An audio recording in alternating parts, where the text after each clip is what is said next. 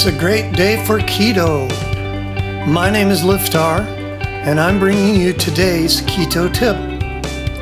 Welcome.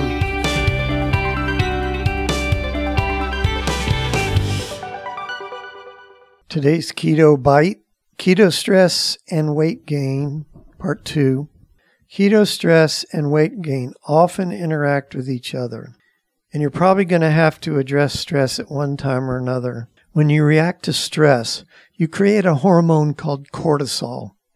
The stress could be hearing bad news or coming around a corner and there's a huge snarling dog there to startle you. It can be caused by all kinds of events in daily life, large and small.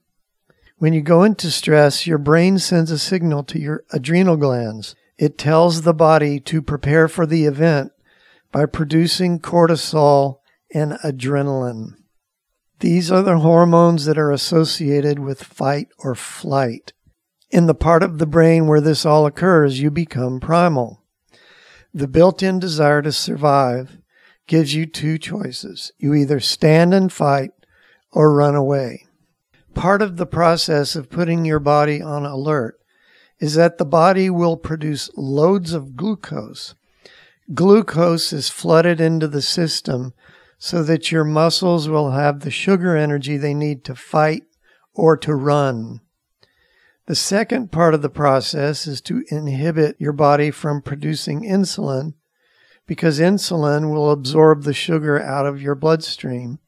When your body is in fight or flight, it wants the sugar in the blood. So now you have a keto dieter's nightmare. Lots of sugar in the blood with no insulin to take it away. You've spent a lot of time and effort to get into ketosis, and then momentary stress or even continuous stress can knock you out of ketosis. Wow. Cortisol also narrows the arteries, and with the adrenaline, it increases the heart rate. That raises your blood pressure, which pushes the glucose into your tissues really fast. Keto stress and weight gain can be tightly intertwined. Modern stress is not the same as the ancient stress of running into wild animals. Now it's all the time, all around you. Now it's work-related, social media, school, relationships, financial problems, or slow traffic. It's everywhere. Stress hormones are supposed to rise up only when needed and then go down. But the way our modern lives keep it coming at us all the time, there are constant stressors. Staying in a stress reaction all the time causes the body to change over time and not in a good way. What do I do about it? It can be a whole book or several hours or several years of advice or training or whatever. So we're going to stick with very simple. My recommendation is to change your normal, whatever normal is, even if it's only for a few minutes a day. Why? Because if you're in a pattern, we just need to break the pattern. First, think if there are any stressors in your life that you don't really need. Any activities you think you have to do, but you don't really have to do them. Any stressful people that you can have less interaction with or even just cut out completely. Then you change your relationship with yourself. And don't be afraid, we're not talking about years of meditation. We're just going to do a slight little thing. One successful thing that people do is the work and then break pattern. You actually set a timer. You work for 50 minutes. And then for 10 minutes, you do nothing much.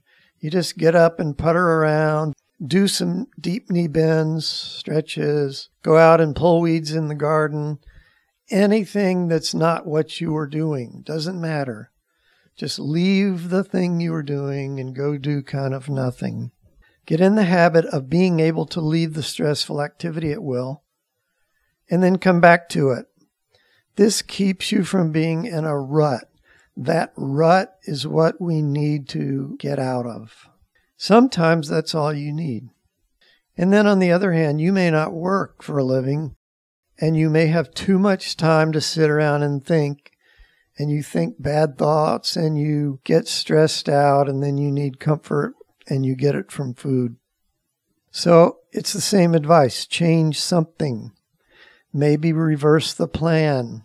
Do chores for 10 minutes every hour and then go back to whatever you were doing.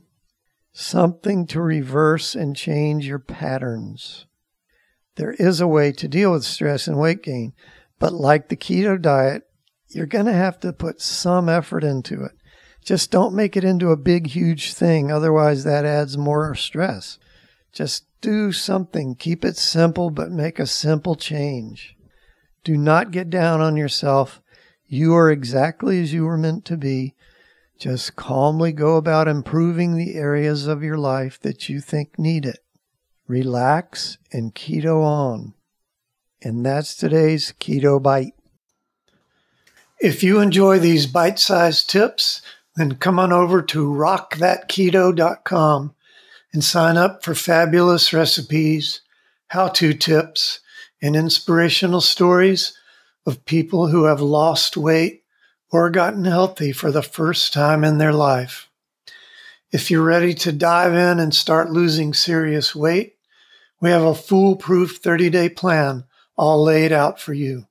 You can start losing weight today. Come on and check us out at rockthatketo.com, and we'll see you next time.